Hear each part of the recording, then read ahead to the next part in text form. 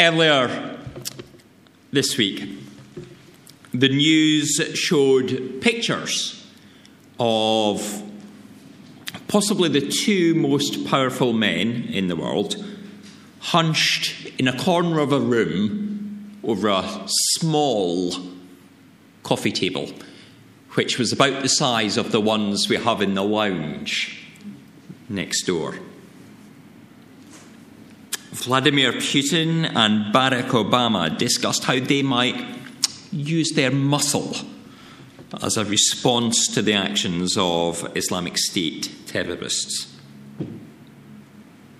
Many a time have their predecessors rattled their sabres at each other, but this was a time for calm talking. But for such powerful people, it could not have been an easy conversation. How can they send forth the image of being strong and unshakable to their opposite number,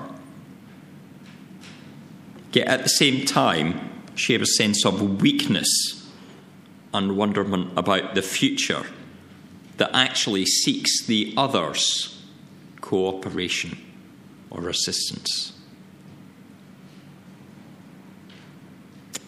The passage we have today has two men, but it's a very different conversation. But they're still feeling each other out.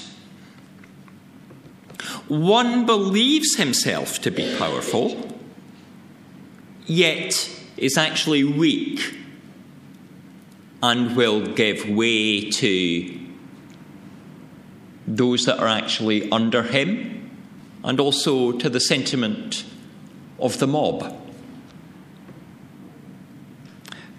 The other is the most powerful person who has ever lived, the Son of the living God, yet here he is presented as a prisoner and looking weak. And to the eyes of the Roman ruler, appears to be innocuous.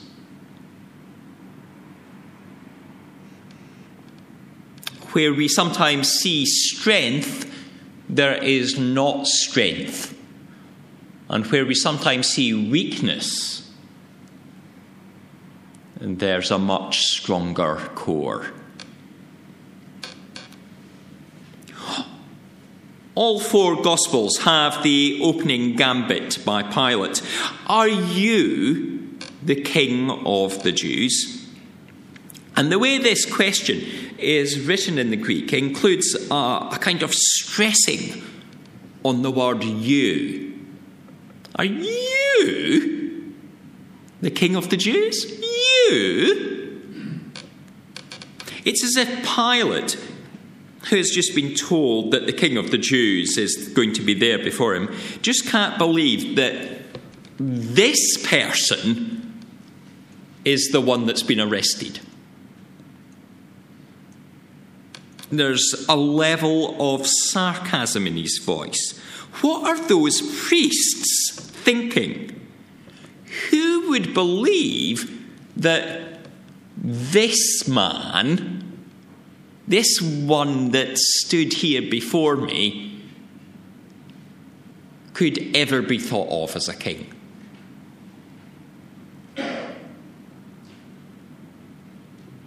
He's not dressed as a king. He looks far more like a servant. And that, of course, is where Jesus' kingship lies. He is a ruler, but he's also one who rules through serving. Now, our understanding of kings is quite different today from what it has been in the past.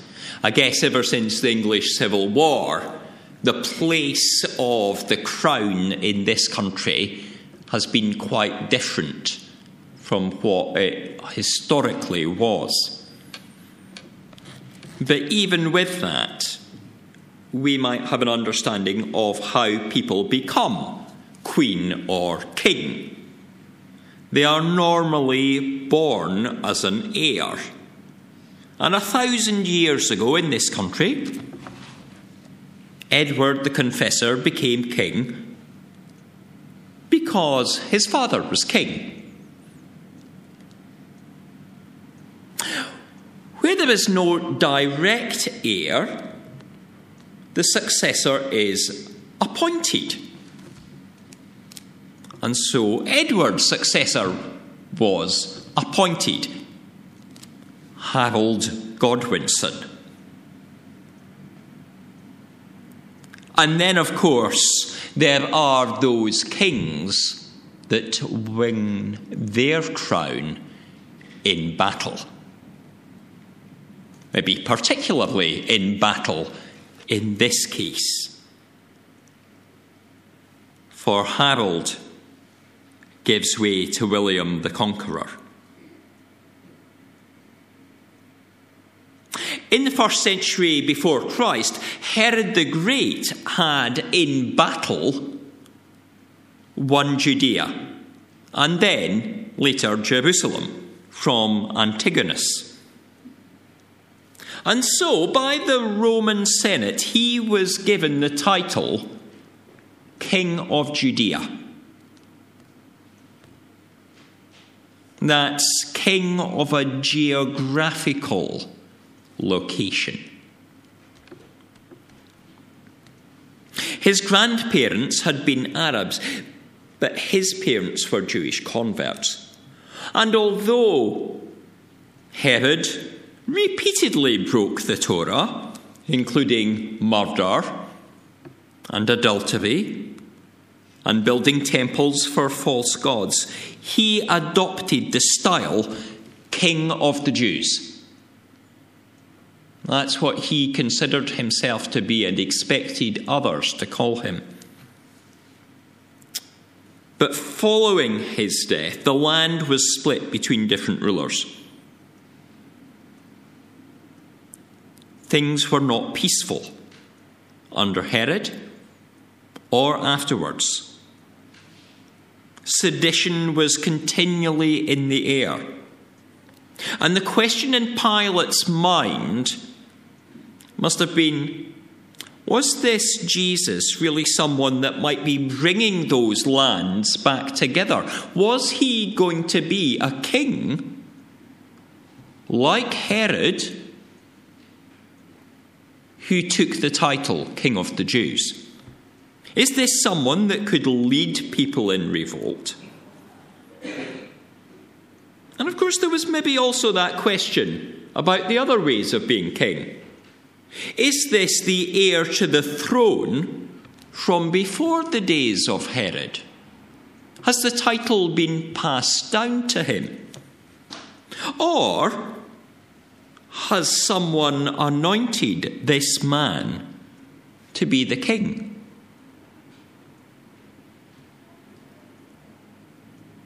And we should understand the answer to be yes.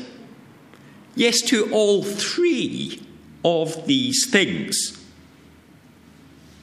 Although he himself is not going to use violence, through his bloodshed, a victory will come. This is the inheritor from the root of Jesse and the line of King David. He is the son with whom the Father is well pleased. He is the inheritor. And he is also the one that the Holy Spirit rested upon as a dove, the one whose being was transfigured on the mountainside. He is the anointed one, the Messiah, the Christ, long promised by the prophets. Jesus responds to the kingship question with the question that he asks of all of us.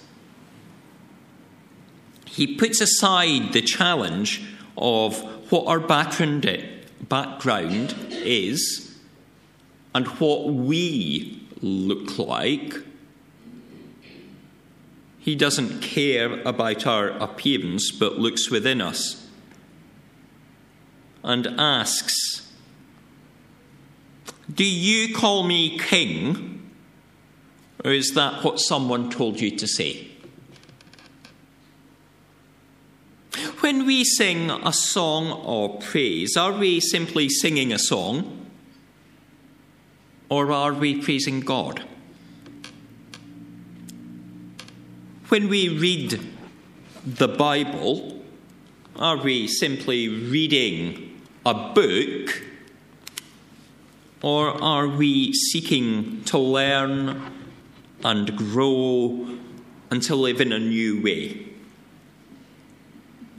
When we say the Lord's Prayer, as we've spent some time doing this morning, are we simply repeating something that we have learned parrot fashion, or are we thinking about those words and what they mean?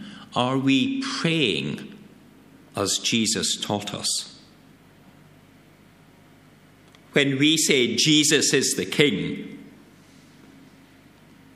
is this something that others have simply told us? Or is it something we believe in our heart? Pilate doesn't see him as king, it would appear at this stage, and is increasingly thinking, this is a Jewish matter, it's nothing to do with me. What are those priests doing bringing this man before me? I'm not a Jew, he says. But he is also aware that the Jewish rulers are concerned about this, and he wants things to be tidied up. But how to proceed with the trial?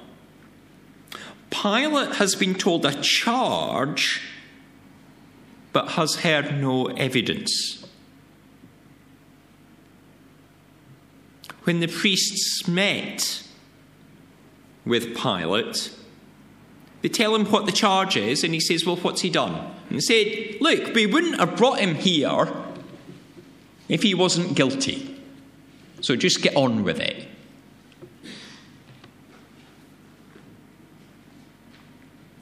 But for Pilate, there is something within him that says, I have to find out more. He looks at Jesus and goes, this man can't be the king. What has he actually done? He looks at Jesus and thinks, he's not leadership material, is he? He had a small band of followers, but they all ran away. And so the question, what have you done? What makes you guilty?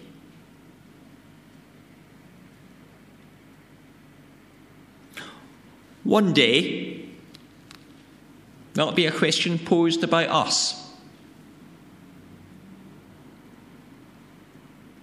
One day we'll stand before a judge, and there'll be those who declared him Lord of their life. And those others who, although praying, Lord, Lord, had not actually really thought about what their king expected of them. We are all guilty. But Jesus will be merciful and tell his followers that the price has already been paid. And for the others, they'll be told to clear off.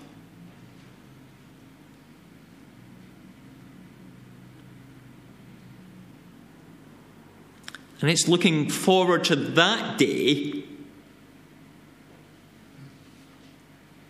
the day when his sovereignty will be seen in its fullness, that Jesus answers Pilate indirectly.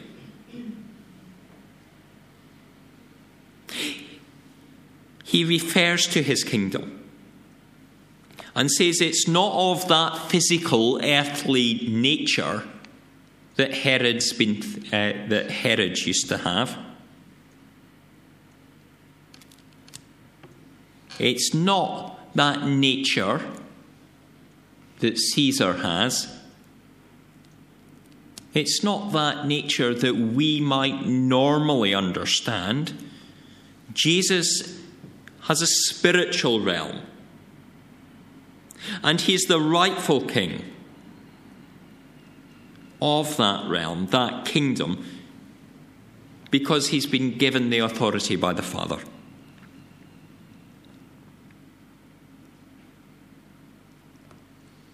And it's on hearing this that there seems to be a slight change in Pilate.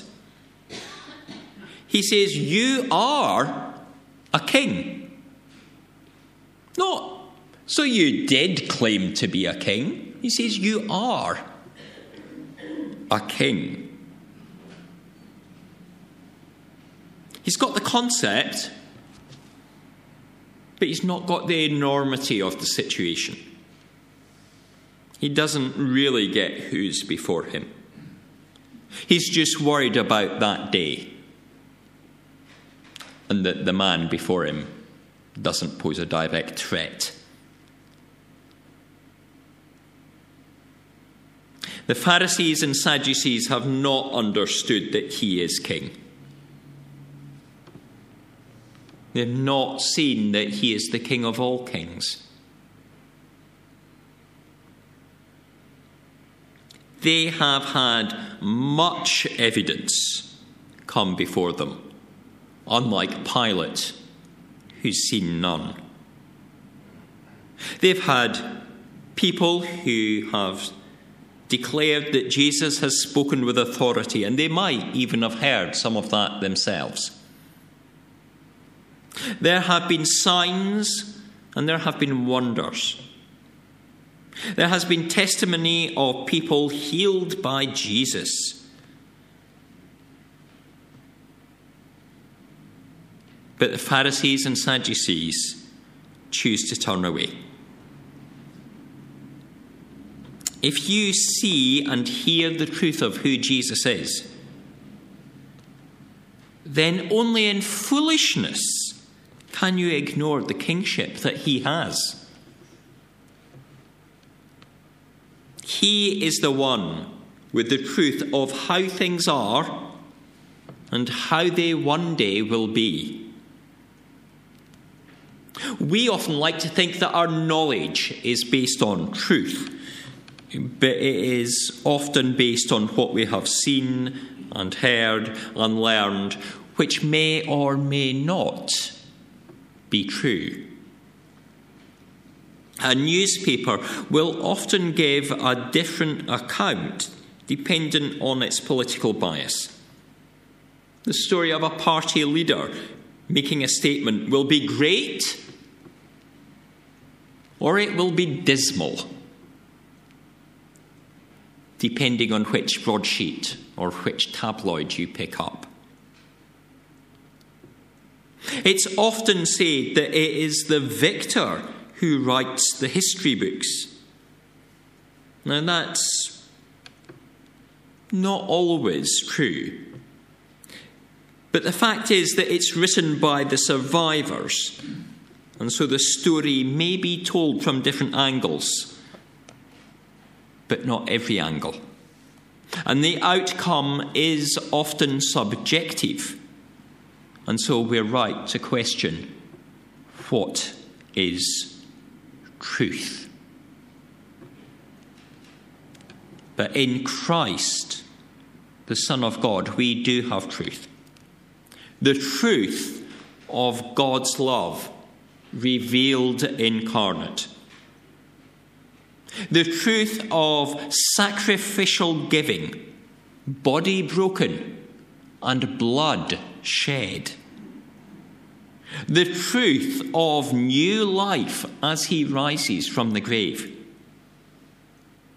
the truth that we can have hope.